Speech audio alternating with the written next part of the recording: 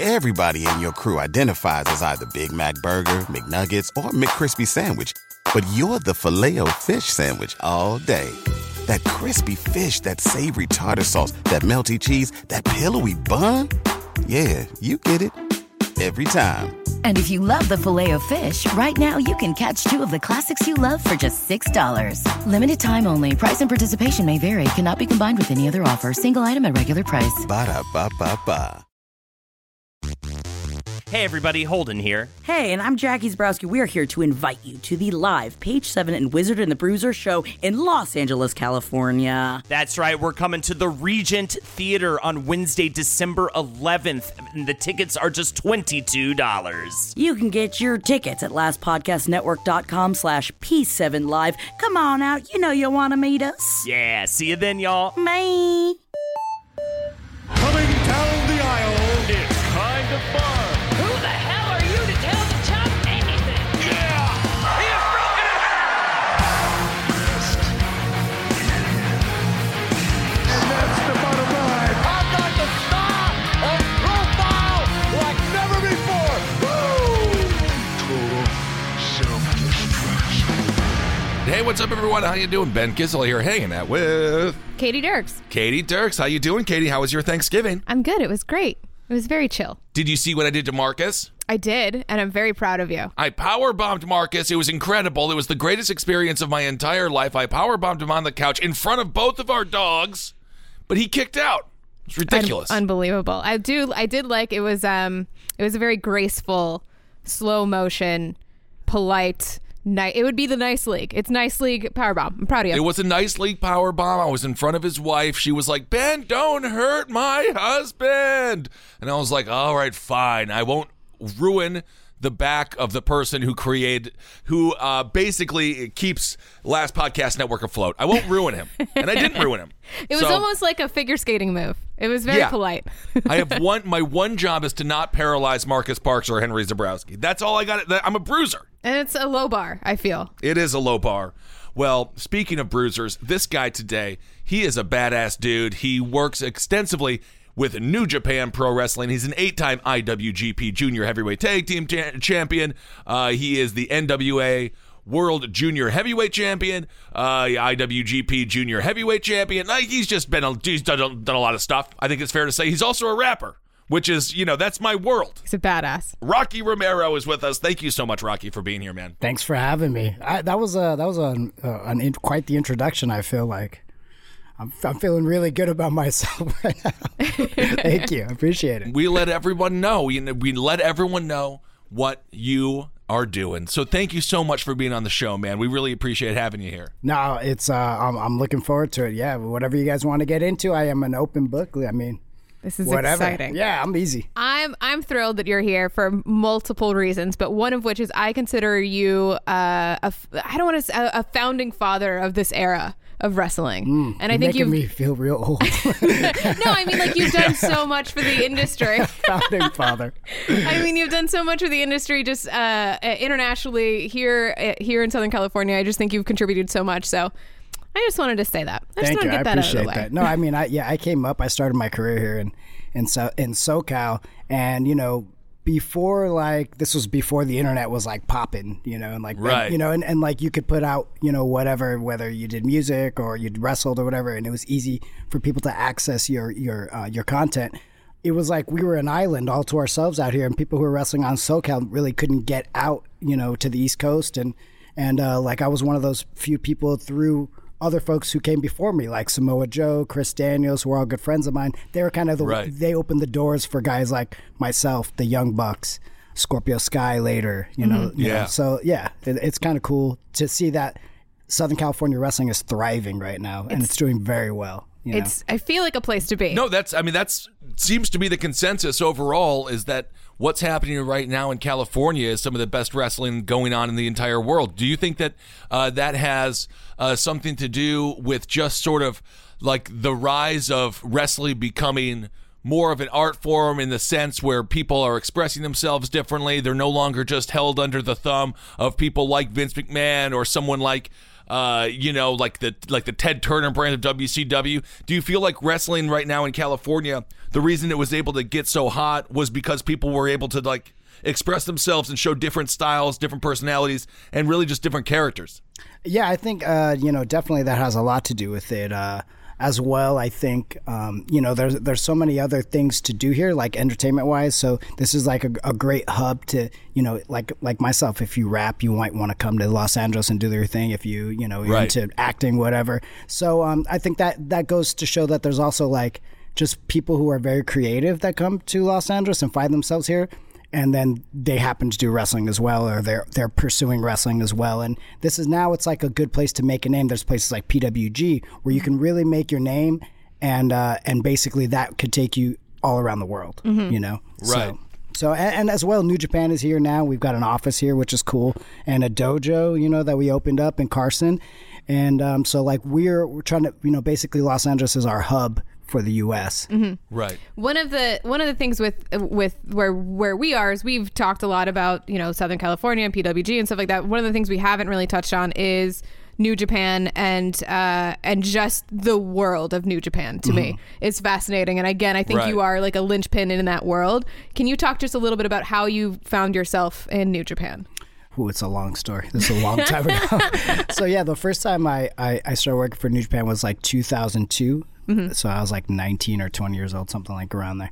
And they had a dojo here originally in Santa Monica that was basically the founding, we're talking about the founding fathers of New Japan, was Antonio Inoki, and he opened up a dojo here in Santa Monica, kind of his own personal dojo, but New Japan was basically funding it, as many things as Antonio Inoki would do later. But so basically I found myself there, Samoa Joe, myself, Bryan Danielson, Daniel Bryan, TJ Perkins, Ricky Reyes. We're kind of that first group that started training there, and they gave us an opportunity to come over to Japan and wrestle for them. And then I kind of stayed. Everybody else kind of did their own thing. I kind of came in and out and stayed there for the last, 16, 17 years or whatever it's been. And I've always it's always been my place. Like it's always felt like home to me. So it's really been hard to leave and or go anywhere when other offers have come in, because like I don't know, it just felt right, and we've seen New Japan grow, especially the last 8 years, I would say. So it's been hard to like want to leave that, because it's like now we're like popping off, like all over the world. And I'm glad that I was here. I was a part of New Japan when it wasn't. So can we go, because I want to kind of peel the curtain back a little bit on New Japan and just kind of talk about the culture of New Japan Pro Wrestling. What sets it apart from the different brands that we see out there now? Why is it your home? Why did you love it? Like, what is it about the culture of New Japan Pro Wrestling where you're like, I'm not going anywhere. I'm just going to say thank you, but no thank you. Like, this is the ring for me. Well, to me, I think it's the most simplistic form of professional wrestling. It just basically the basics. You go out there, you have a match, you're trying to beat your opponent. The winners will move on and win championships or get title, opportunities. And it's just basic. It's not really the drama of, or if this guy doesn't like that guy, then they're going to fight. It's not, it cuts out all the excess drama that sometimes is not necessary, and not to say that that's bad, like the soap opera type drama is bad. I think it's just that's what makes us different. We it's more sports oriented. When you watch it, it feels like you're watching something closer to like that presentation of like MMA or like a big boxing match, especially like our pay-per-views, as opposed to like just like a lot of extra stuff that sometimes is not necessary, in my personal opinion. So I kind of like just the presentation of that like big wrestling matches that are about the wrestling, not because so and so dragged somebody's father in a coffin down the road. I mean, right. I don't know. Oh, that's pretty cool to do. I'm not gonna. On second thought. Right. But yeah, I mean, you mentioned Samoa Joe, and obviously, I'm reminded of this storyline that he had with AJ Styles, where he was attacking AJ Styles' family, and they do a lot of like the excess stuff. We talk about it regularly. The cuckold storyline going on right now with Rusev, and there is a lot of like drama. That I obviously, that's a component of professional wrestling. Right. But with New Japan, it's more just the meat, huh? Yeah, it's just more the meat, exactly. And I don't know, I prefer that, and I think that so it also gives it room, I think, for when some stuff happens that's not really related to championships or this person, that, and it kind of lets that be something special as opposed to every storyline that's not about a title is about like people attacking family members and stuff like that. I mean, to me, that's just not exactly realistic at all, and I think it's just a bit more rooted, Right. Can you talk just a little bit about the structure within New Japan? And I feel like there's a heavy influence on tradition and respect more so than there is maybe in other companies. Can you just talk about where you start there, how you work your way up, and all of that, just the structure? I mean, just the structure of it. I mean, traditionally you start with a tryout, whatever you've done before, whether you've done athletics or not, whatever. You do this tryout, and basically if they accept you, 2 years of your life, you're basically in the barracks, so you're living in the dojo system, and you're doing squats every day, push-ups. You're not even touching the ring for almost the first year, and you really, it's kind of like prison. You can't leave the dojo at all. Like besides, unless it's like work stuff or family related stuff. But really, you're not supposed to leave the dojo. So like you're just completely in it. And then from there, you become the actual young lion. Then you're opening on the the shows in the first or second matches, and you've got like 7 moves that you can do, which is like the biggest move is like a drop kick. Drop kick, body slam, Boston Crab. When you say you have 7 moves that you can do, is that 7 moves you're allowed to do? 7 moves you're allowed to do, and 7 moves those are the only 7 moves that you're actually taught. Complete basics. So over those 2 years, they are teaching you 7 moves total. And they're perfecting them every day. That's amazing. Yeah, so it's basically, in New Japan, the theory is all about if you can do your basics perfectly, you can be a great professional wrestler. It's not about the extra flair that will come later, right? As you develop your personality. So basically, you're just like Creator Wrestler 1, with minimum basics, and then like if this was a video game, you'd have to like build your character up. So over those 2 years, you're just building the character up, getting characteristics and everything, and then finally you're sent off into the world. And they go and what we call an excursion, and they send you off to Europe, Mexico, or the U.S. now, and you go there for 2 years, and then you just learn. So the first 4 years is just about learning. Then you come back, a la like Rainmaker Kazuchika Okada, when he was sent away to the U.S. He comes back, and then he has this Rainmaker persona, new character, and then boom, you get thrown right into the top of New Japan. So what were the 7 moves? What are for our listeners out there that maybe want to get into pro wrestling? And maybe they're doing the backyard wrestling like I did with my friends and damn near injured every single one of them because we didn't know what the hell we were doing. Same. What were the 7 moves that New Japan Pro Wrestling is like, you perfect these, and then you can go on? I mean, it's like headlock, tackle, drop kick, body slam. Sometimes, a regular suplex, standing suplex. You may learn some other kind of submission.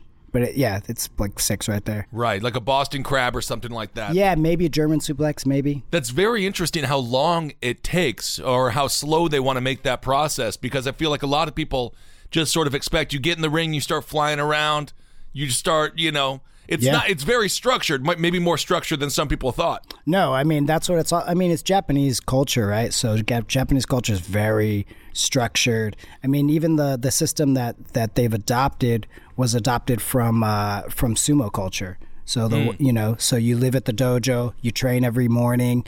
When you go to eat, they make like a bowl of chanko, which is like this big like stew. And you just, they put everything in. There's vegetables, there's, chicken, there's blah, blah, blah, to build the body. And you go in, you eat as much as you can. When you say you're full, they say, okay, cool. Take 5 minutes and then go eat another bowl. Oh my gosh. So, I mean, that's I think I could handle that part. I could do the lunch portion of the New Japan training regimen, but I think everything else, the waking up and then you have it, the training part sucks. The training part's, that's the hardest part. By far, right? And then 2 years of just doing that every day, but it's all about like breaking the person down and starting, from scratch. boot camp. It's Yeah. boot camp. Yeah. It seems like the origin story of like Batman or something. Yeah. When he was training, trying to become the best. And with the Shaolin monks and. Well, we did Yeah, get Okada man. out of it, and he's kind of a superhero. Yeah, right. That's awesome. Can you kind of, just for the people that maybe aren't as familiar with New Japan, I feel like we have a lot of people that are getting back into wrestling that haven't watched it for a while. Can you talk about the tournaments? The tournament schedule in New Japan is insane and fascinating. What are the big shows that the tournaments are leading up to, and from there? Right. So every January 4th, we start our year off, and that's basically the equivalent of our WrestleMania. It's called Wrestle Kingdom. Yep. This upcoming year, it's going to be 2 nights as opposed to 1 night, which is kind of cool. Awesome. So yeah, I think it falls on a Friday, Saturday, or a Saturday, Sunday. So they decided to try 2 nights. So every once in a while, they'll do 2 nights depending on what day of the week it falls on. So that's our big year, that starts the year off. The next day is New Year's Dash, and that's basically the Raw after WrestleMania. So all the new storylines usually develop from there. And then, we have the New Japan Cup, which is a big heavyweight tournament. We have the Best of Super Junior, which is, all the greatest juniors from all around the world in one tournament. And the tournaments that I'm speaking of are usually, as opposed to single elimination, they're kind of like league tournaments, so you have to wrestle everybody once. It's crazy. Which is cool, but also very hard on the wrestlers. But so what's the structure for these tournaments? Obviously, it's still professional wrestling, so we know the outcome is predetermined. But what's the structure for New Japan as far as who gets to go forward, who's losing? Like what's the sort of class system or caste system of New Japan Pro Wrestling? What puts someone over as opposed to someone who is out in the first round? Well, yeah. So, I mean, that's what makes the tournaments, I think, a bit more interesting because, like the G1, for example, which is another tournament like the Best Super Junior G1, it's like some big summer tournament, is like you could be losing a la like Ibushi did this year. He lost like the first, 4 matches or 3 matches, but then still wound up beating all the important people that he needed to beat to get himself into the final and then eventually, win the whole thing. Right. So I think there's just that's the drama. So I think people who are watching it, they tune in, whatever, all 20 nights or whatever, and then they're like, oh, they're watching the drama. They've got their point system. They're making pools with their friends, and I think that's where it kind of like becomes a bit more like football or basketball or the playoffs or something, because it's basically the playoffs. So for our company. So and then the winner of like the G1, which is the biggest tournament of them all, they go on to face the champion at Wrestle Kingdom. So that would be like Money in the Bank or winning the Royal Rumble or whatever. Right. So that, I guess that kind of goes back to what you were talking about earlier regarding drama. The drama is not the sort of superficial outside the ring, obviously manufactured drama in a writer's room, but the drama really is within the ring, and it's all about the sport itself. Right, and it makes the matches so much more interesting because maybe there was a matchup between a guy like, I don't know how familiar you guys are with, but like Toru Yano, who's his whole gimmick and character is basically he's a very intelligent dude. He's a little wacky, and he spoils things all the time. He has a great record. He never really loses, but he's not a champion, and he's not like a top level guy. But he's the guy that if he goes to face somebody who's in peril in a tournament, he's very likely that he's going to spoil the whole tournament for that person. So then you've got these like spoiler teams. You've got the underdog, you've got the guy who's maybe the champion or close to being the champion, and he should probably win the whole thing. So like it kind of makes its own drama. It's kind of interesting. Right. As far as the culture goes with the audience, it's very different from the States. Yeah. Can you talk a little bit about that? Yeah, definitely. There's a lot of like polite. Yeah. I went to Wrestle Kingdom last year, cool, yeah. and it was just like very. It's very. Everyone's very polite. There's not a lot of NXT chants. No, it's very chill. No. It's very chill. Everybody's drinking beer and having a good time and everything. But even though they're just kind of like sitting and watching, and then and in the beginning you're used to like, okay, if people aren't making noise, and you're doing a really bad job. Right now, but it's really not that. They're just so into it, and they're sometimes they're just like watching the action detail by detail, and they're not making any noise. And then at the end, they're like, "Oh, that was nice," and you get a little golf clap. Yep. Which is cool. That must have been so weird when you first started because, America is just like, if they're not screaming, you're not doing a good job. A bunch of idiots. Yeah, and if they're not, if they're not telling you to fuck off, you're doing terrible, right? Like, No, I'm a Green Bay Packers fan. I guarantee you next Sunday it's going to be 3 degrees. There's going to be people with their shirts off. They're going to be painted green and gold. You suck! Yeah, exactly. They're going to be going crazy. Exactly. That must have been shocking, your first match in New Japan, where you're like, I thought I was doing pretty good, but they all just sat there. Yeah, no, it was very weird. But then you remember, okay, I've watched a ton of New Japan tapes and video before this. I know that they don't make a lot of noise. They're into it. So, okay, just calm down. You have to like bring yourself back and be like, okay, calm down. Just keep doing what you're doing. Eventually they're going to say something and you'll be all right. And you do. So. And when they pop, they pop. Yeah, and what's cool too is they're very like traditional in the fact that like between good guys and bad guys, they boo the bad guys, like the guys from the Bullet Club. Those guys will get booed a lot. They where they're actually going boo boo, and that's something that I think that they kind of adopted from Western culture. To do that, because they know they're supposed to do it against the bad guys. And of course, now it's almost impossible to tell who's going to get booed, who's going to get cheered. Good guy, bad guy is such a blurred area at this point in pro wrestling. No, absolutely. That's why New Japan is so fun, because they buy in. They like the audience totally buys in. Right. But from a performance perspective, we've had a lot of wrestlers on the show now, and oftentimes they say you have to be listening to the audience. The audience doesn't dictate the action, but the audience can let you know, like, where should we go from here? It must be difficult to sort of gauge how to structure your match if the audience isn't giving you any input. Does that change how you wrestle at all? Not so much, because I think, at this point, I feel like I'm an expert at that particular audience. So I know kind of exactly what I'm going to do or when I'm going to do it and at what time. And then I might just make some minor changes on the fly, in there. But, I mean, any audience you kind of figure out, whether it be a Western audience, whether it be a Japanese audience, whether it be an audience in the UK or Mexico, like you kind of figure out what works and what doesn't. Like in Mexico, you can do power bombs and stuff, and nobody will care. Nobody will they won't make any reaction at all. And then, but if you raise your hands and just put your hands up in the air and just be like, and say anything, they'll react. So, which is so different from the like, especially like here in America, like you do a powerbomb, no matter whether you do it in the beginning match or later in the match, they're gonna react some way and be like, ooh, So especially in the States right now, it's very like ooh culture, where it's like you do something, it's like, oh, you're trying to get a oh. So I don't know. You kind of learn your audience a little bit, and they're not really.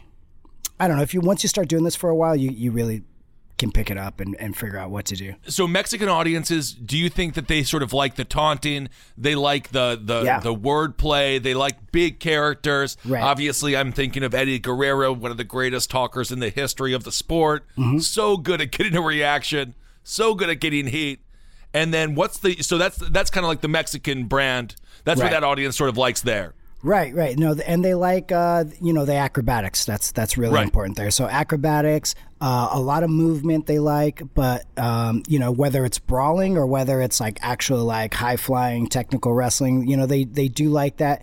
When you do the power moves, not so much a reaction for some reason. I've never really experienced any big reaction from. Now when it's like a championship match or something's on the line, that's when they seem to react. For those kind of moves. But other than that, I mean, it's kind of all throwaway, and some of the young guys, especially like when I was young and I started going to Mexico, I was like trying to do all these big moves and stuff, and I was like, nobody cares. I'm like, what is going on? And then I realized, if I just dance and swivel my hips a little bit, then okay, they'll get a big reaction. Why do you think that is? Do you think it's because as American wrestling fans, we've been so conditioned by the WWE brand, by the big boys, the big bruiser bodies, the big moves, the power bombs, the Vader bombs, all of those kinds of things? Why do you think it is so different as far as like the different cultures, UK, New Japan, Mexico, and America? That's a good question. I think that definitely, it could be how it's presented, like like WWE, like you said, was always about the big bodies, the big moves. When you're in a big arena usually, right? Especially here in the States when you're watching, you're talking about WWE. So it's like, the way they mic the ring probably has a lot to do with it. So if the bigger you are, the bigger the sound it's going to make with that mic. So I think that might have a lot to do with it as well. And then just we're kind of like a mixture of them all. Just big personalities. We like hard hitting action. We like some comedy stuff. I mean, we're kind of I think all around the board, kind of like pretty level and even with all the different types of wrestling.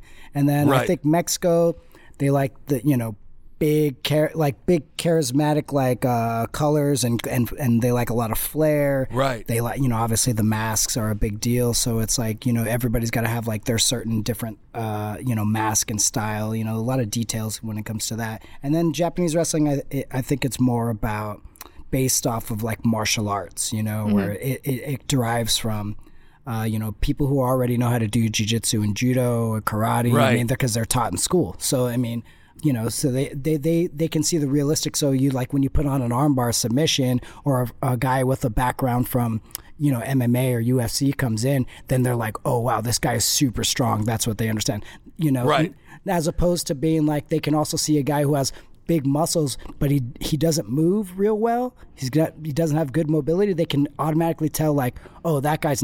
He's strong on the outside, but he's not that strong. Like he'll probably lose against somebody smaller, because he could get submitted easily or something like that. So it's like they're like, I don't know. It's culture stuff, that has a lot to do with it. And then what's the UK like? I'm interested because they seem to have I guess in theory they have a slightly more polite culture, but I've been out there many times and they're just as drunk as rowdy as any American that I've ever seen. They like the character stuff. They're big on the character stuff. Like this is conversations that I've had with like Marty Scurll, over the years. Like you could be the greatest wrestler of all time in the UK, but if you don't have some kind of character that really connects with them, or even like some kind of gimmick, then people just don't care about you. And that goes back, I think, to some of the culture, like in World of Sport days. The big popular guys are like Big Daddy. So like he was a big presence. And I don't know. There was some characteristics to it. Right. Absolutely. As far as creative goes with New Japan, and forgive me for asking such a marquee question, how far in advance are storylines set? Or do you know? That's a good question. The wrestlers don't really know, to be honest, how far they're really set. So, sometimes you can kind of get an inkling a little bit of like what's going on. Just like if you hear like, okay, the next whatever pay-per-view is going to be this match, then you can kind of guess sometimes where it's going, because like I said, like New Japan is very like sports, like even the booking is very like sports like. So if the Clippers have a good team that year, then that person's most likely going to make it to the finals, So like it's kind of similar the way that the booking is in New Japan. So we don't really know that far ahead though. Gotcha. Actually, no. Just wondering. Yeah. Sometimes it's a complete surprise. We're like, oh, that's going on. Okay, whoa, okay. And then that's what also makes it shocking, I think, too. For big matches, the day you show up in the arena, do you know what you're doing? Or are you told on the day? I guess maybe that's where I meant to go. No, maybe. Well, it depends. It depends. Sure. Yeah, like if you're not in an important match, you probably wouldn't. You probably don't know. Maybe don't care all that much. But like you just deal with it as it comes. And then if you're in a big match, you might know a little ahead of time. Yeah. I mean, it does seem like New Japan has much more of a, as you were mentioning, sport culture. It seems like it's booked a lot more like MMA than WWE. And I feel like that kind of gives it that sort of feel of authenticity. That one of the things that happened here in America, obviously, I love the World Wildlife Federation. I love animals. I love them, but it should still be WWF. Yeah, that'd be cool. I grew up on WWF. Yeah, that was like one of my first moments where I'm like, I am now just becoming old, because I'm like, I do now call it WWE, but for a long time I was like, it's WWF, and I'm like, I refuse.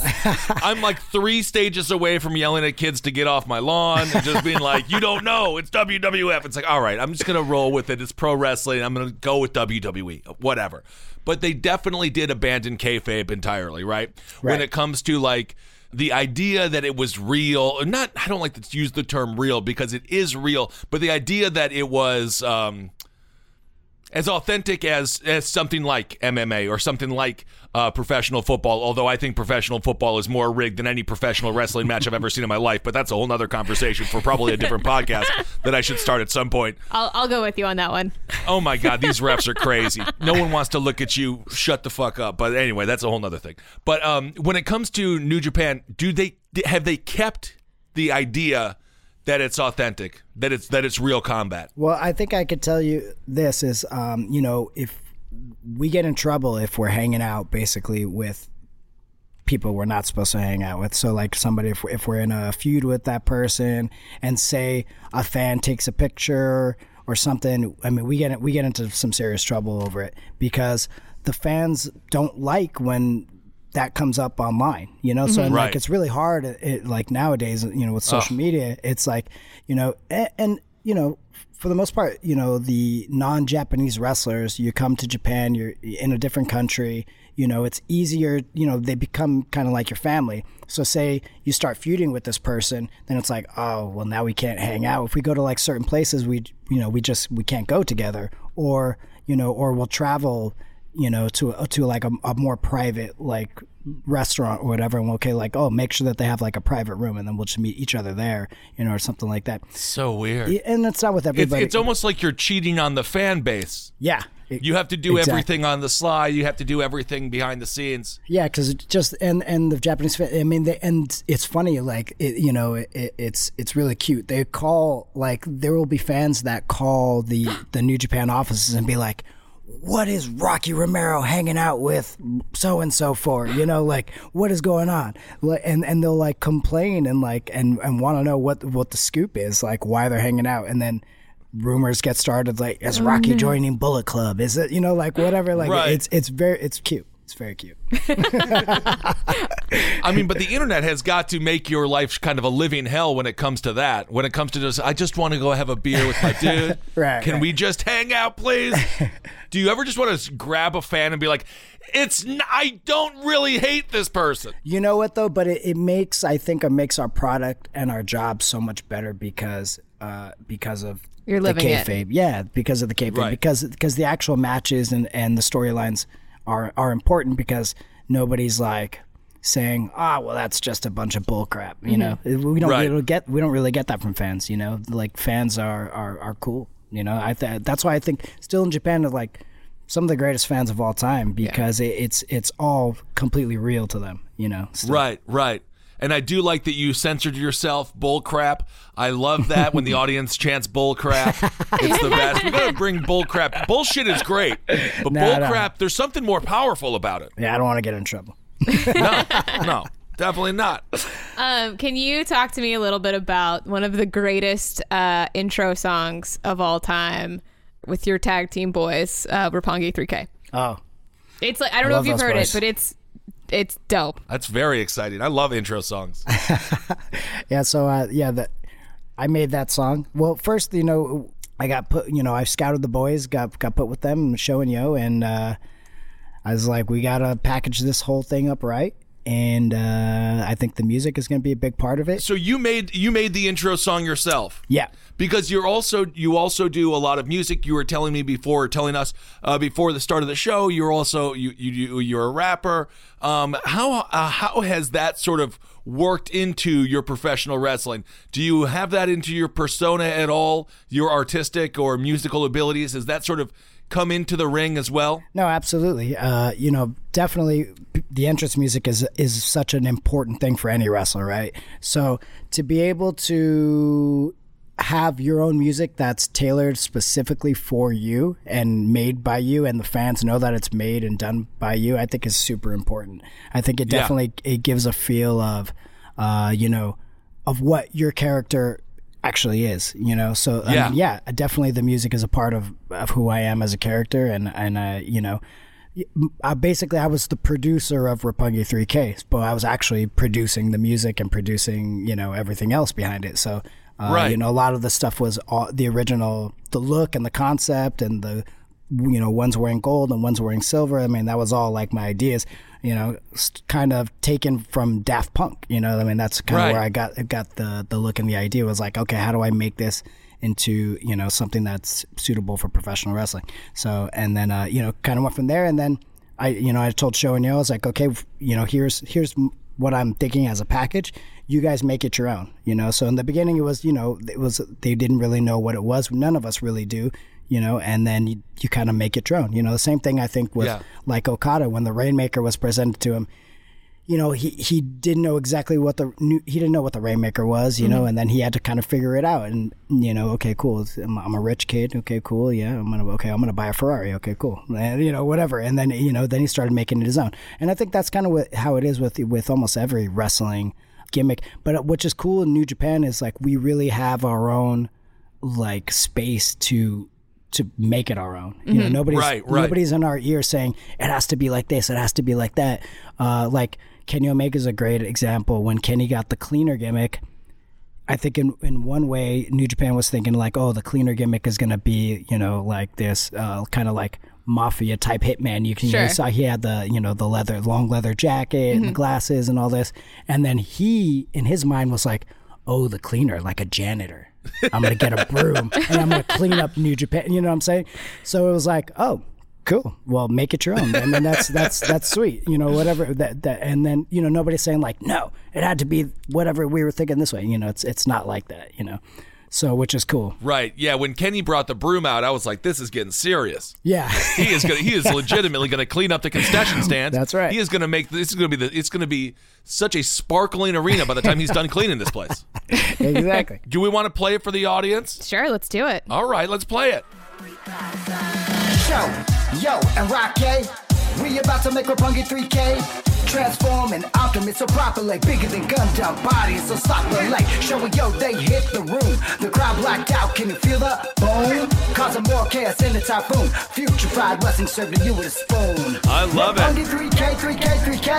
Roppongi 3K, 3K, 3K. Honestly, that's perfect intro music. It's so much. It gets stuck in my head. On my way over here, I was like, Roppongi 3K, 3K. Yeah, I mean, I think like it's got to be a little repetitive. It has to have like a chant feel to it, that I don't know. I think that's like something that sticks out because you want to be able to chant stuff in wrestling, right?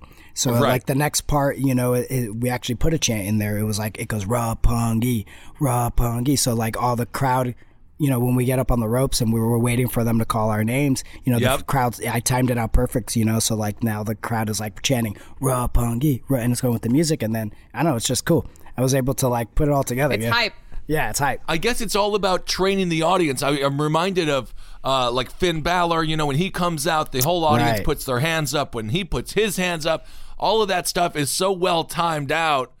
How long does that take as far as like we were talking earlier about, the 7 moves you have to learn? That's foundation. How long does it take before you get to that next performative level where now you have the audience? They don't even know they're being trained. Mm-hmm. They don't even know they're being like not manipulated, but encouraged to act in a certain way.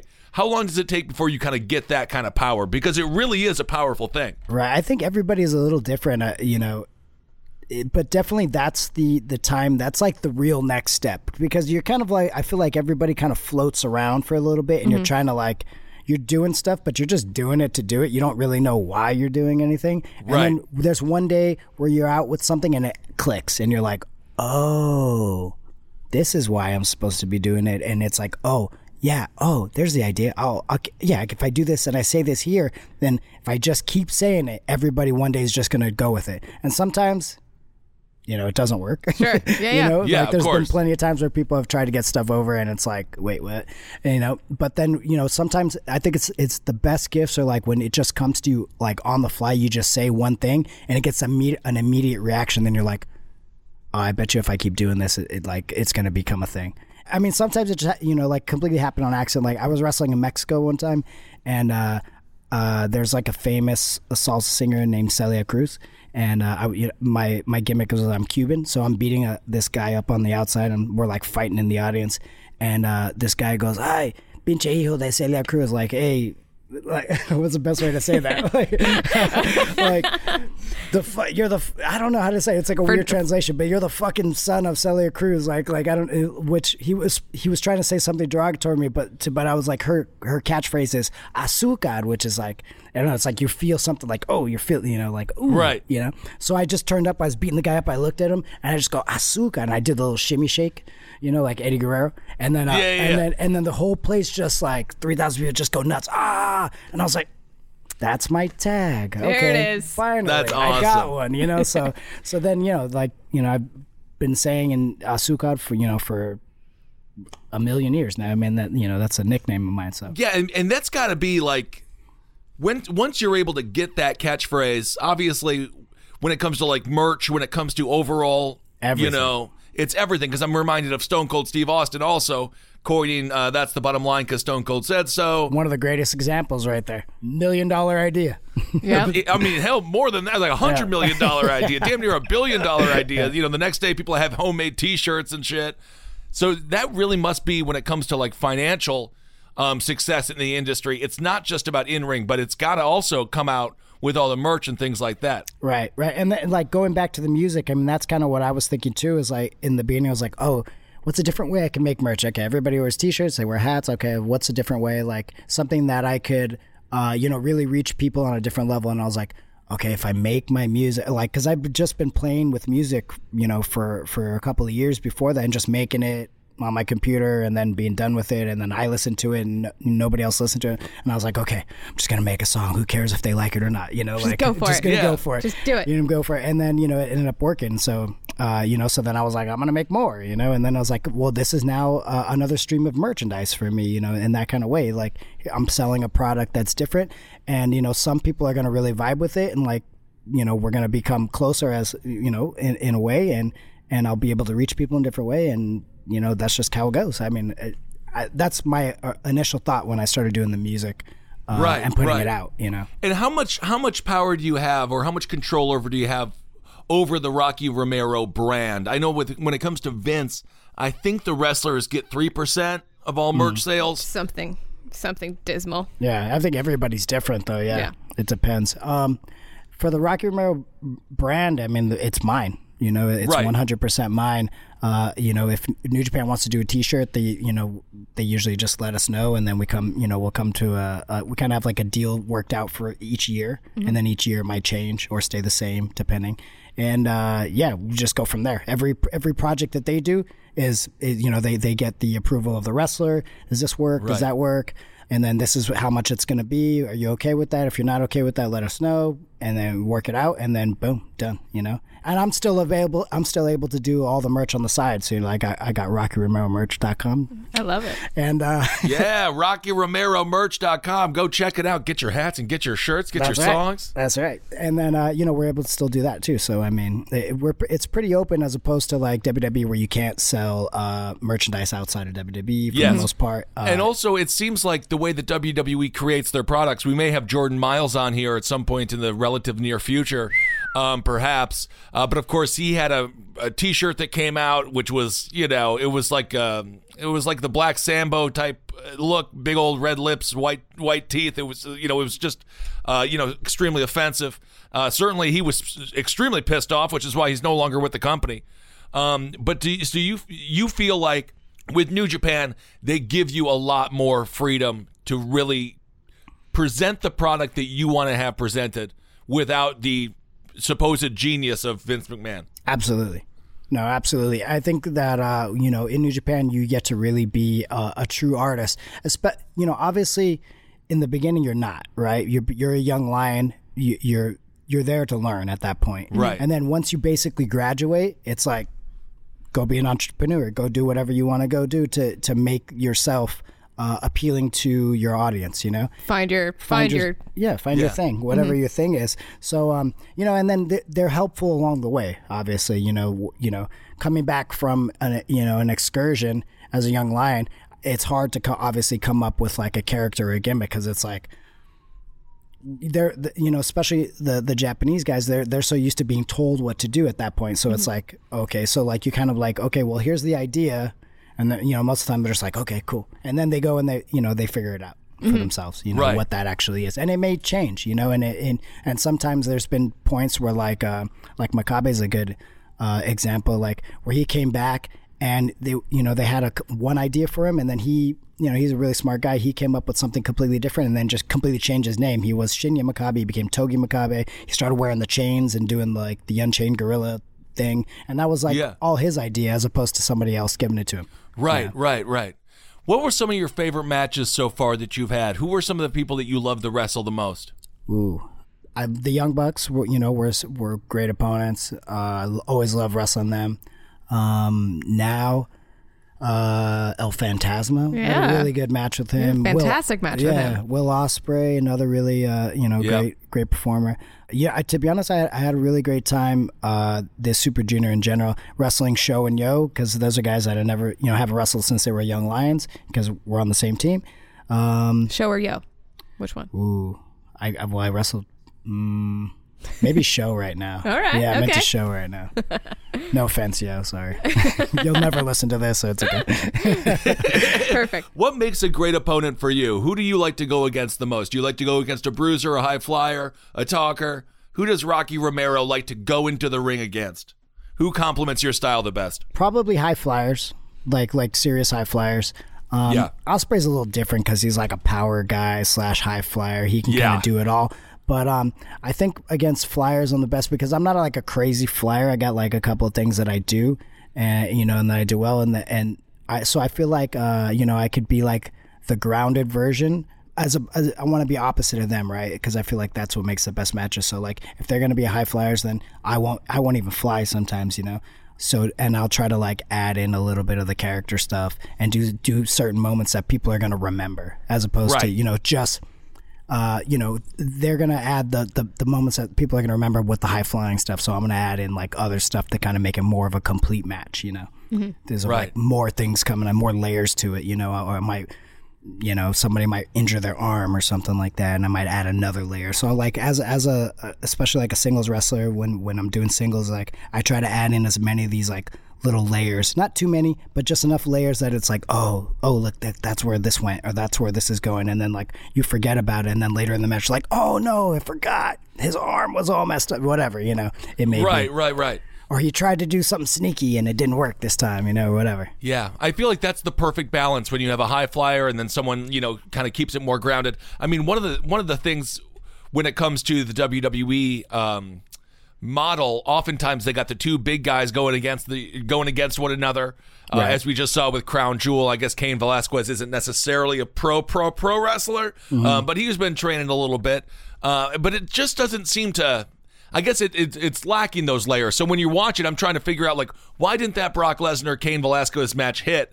It's because there was no layer to it. Right, there was no layer to it, and there should have been. And think about the story that they have, right? Yeah, like this is where you want to layer it as much as you can. And still keep it simple and short because Kane has only been doing it, less than a year or whatever. So I don't know. I agree that they could have done that way better and like executed it way better. And it was actually disappointing when I watched it because I had seen Kane like the week before in San Jose, and I was like, oh man, that kind of sucks that they did you like that. But whatever.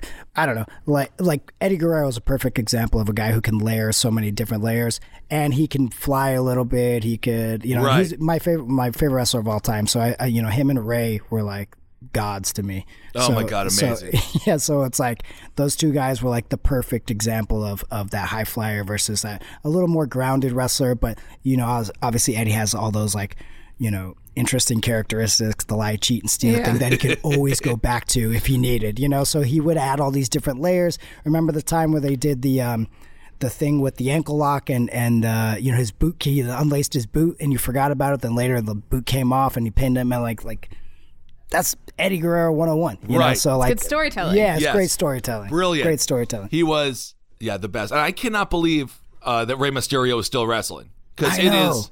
And how is he doing it at such a high level like that? He's still an animal. What is going on? It's crazy. Superhuman.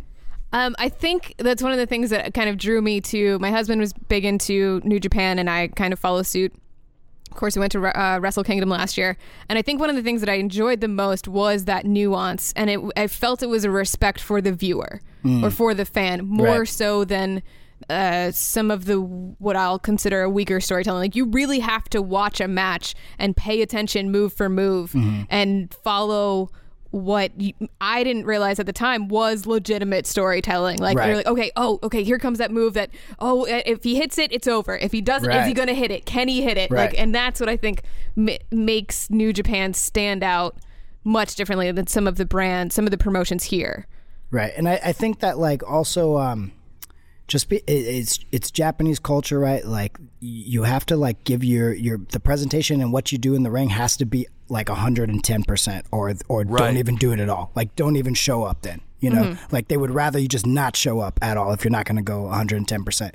And I think, so, like, you see that in the matches because people really care. They're really trying really, really hard for you to enjoy yourself. And there's such a pride that's within the Japanese culture, and it definitely all the Americans, Canadians, Aussies that we have, it's all rubbed off on us. Where like we're constantly trying to keep that level that New Japan is known for up there, So like even with New Japan coming out to the States now, I think people were like, why aren't they doing like these big shows? Why aren't they doing this? And we're like, no, we want to like start. We want to like make an actual base for us. Like we want to like go into small places. Like we want to be able to like reach fans so that fans can like come and like, and especially new fans that they don't really know about the wrestling. We want to give you like the best wrestling experience in a building like that. And sometimes it's not, those big buildings are too big. You'll lose it. You'll lose it. Yeah. So I feel like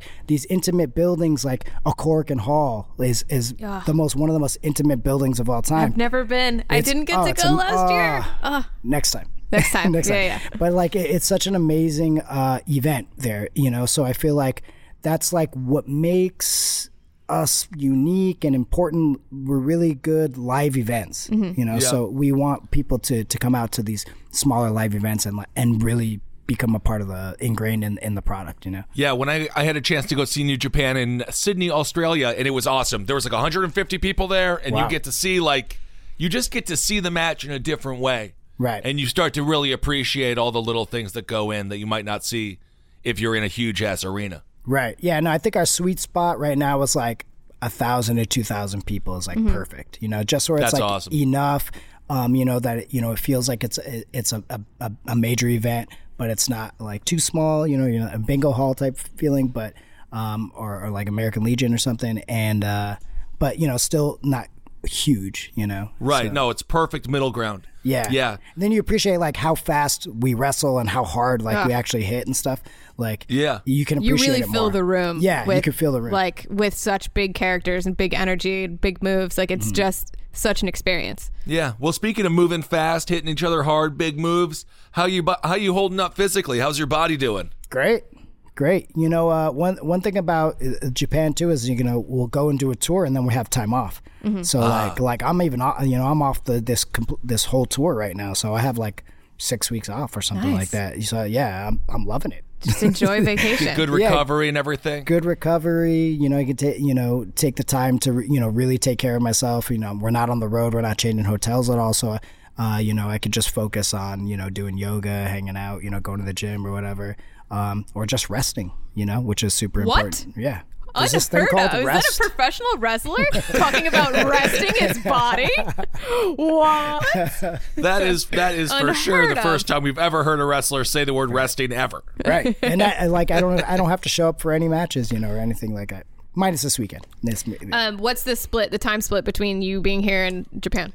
Well, this year it is a bit more, because we have done more U.S. shows than we ever, and we also did London, we did Australia, went to Sydney and Melbourne. So the schedule has been a little more than usual, but it's also kind of sporadic. So where we would have just 2 completely 2 weeks off, the whole time. Basically, it's like, okay, well, we're gonna go to whatever, Melbourne or whatever, Sydney for 3 or 4 days. Yep, we were in Australia the same time that you all were. So That's I was so just crazy. there at like the Hangover show that you all did. Yeah. It was I think it was just scheduled in like Sydney, right? Yeah, in Sydney. It was Yeah. at a university somewhere. Yeah, it was like exactly. super nice. It was cool, man. It was super chill. Yeah, that was a fun show. That was a really fun show. Melbourne was really good, really, really cool.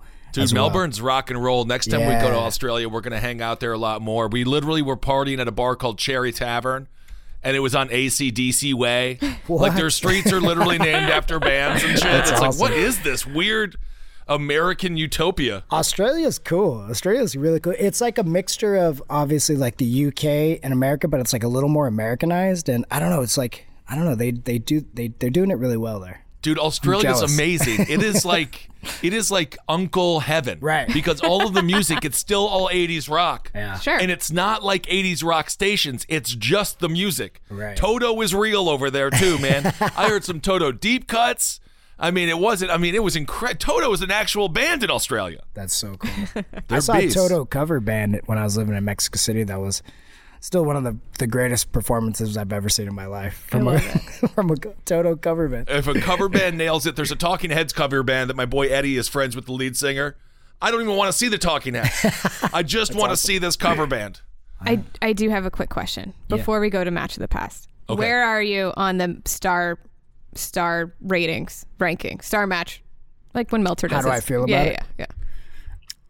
I don't care, to be honest. Yeah. I don't care. I mean, obviously, like it doesn't like some people it really bothers them, or whether how many stars they got, or like, oh well, I wrestled this guy and definitely it was a better match, and you gave it whatever a quarter. I mean, it's that guy's, that's his thing.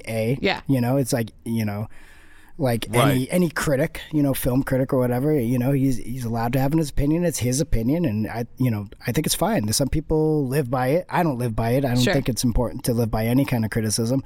I think it's interesting to take it in as a performer, and see, okay, cool, that's interesting why you did that. But then you got to leave it. You just got to let it be. Yeah. You can't like worry about it too much, because if you do that, you're gonna just make yourself crazy. Yeah. And of course, we're talking about, Dave Meltzer. He has a star system on his website, and I guess it's sort of been used as the template for what is a good match and what's not a good match. right. Yeah. But Yeah. it's just one man's opinion. It's just Exactly. his. Yeah. It's So- just his opinion. And but how any kind of art hits you. I mean, however it Oh, hits yeah. it hits you. I mean, you may be the biggest Toto fan of all time, and I may not be. I might think they're garbage, but you think they're great. Yeah. Whatever. I don't think they're garbage. I think they're awesome. Yeah, But, that's about what I thought. They're the greatest band of all time. Beatles are the greatest band of all time. Everybody knows that. Wow. Awesome, man. Well, let's see. Every week we do a thing called Match from the Past. Sitting on the couch, drinking a BL. You gotta make the good times last with a match from the past.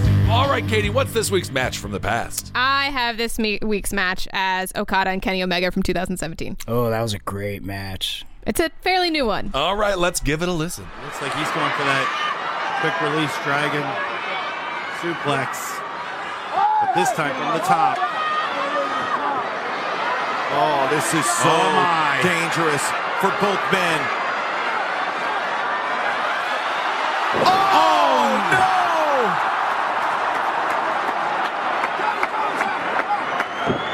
Both men down. Drives him. Omega, is it enough? Has he done it? No! And a collective, look at this. Oh, head first.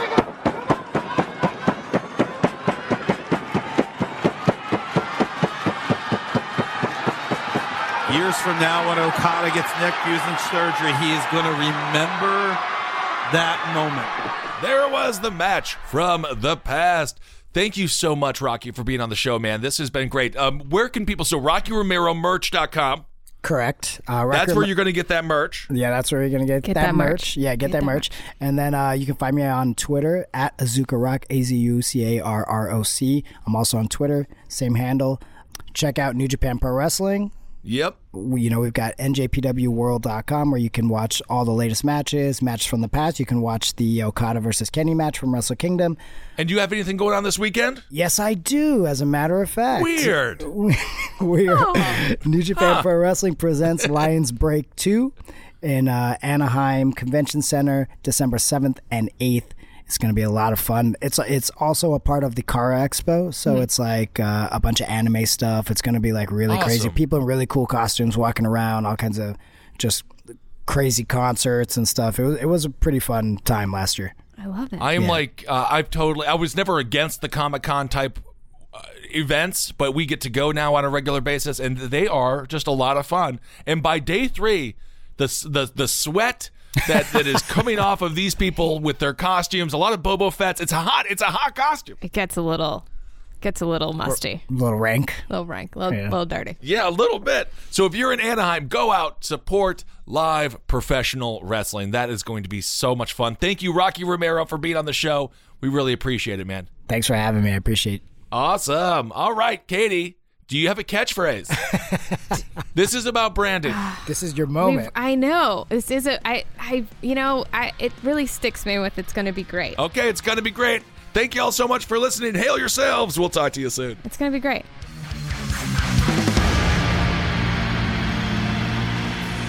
This show is made possible by listeners like you.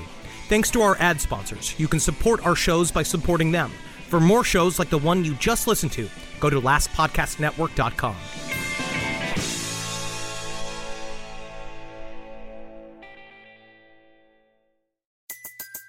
Everybody in your crew identifies as either Big Mac Burger, McNuggets, or McCrispy Sandwich. But you're the Filet-O-Fish Sandwich all day. That crispy fish, that savory tartar sauce, that melty cheese, that pillowy bun. Yeah, you get it. Every time. And if you love the Filet-O-Fish, right now you can catch 2 of the classics you love for just $6. Limited time only. Price and participation may vary. Cannot be combined with any other offer. Single item at regular price. Ba-da-ba-ba-ba.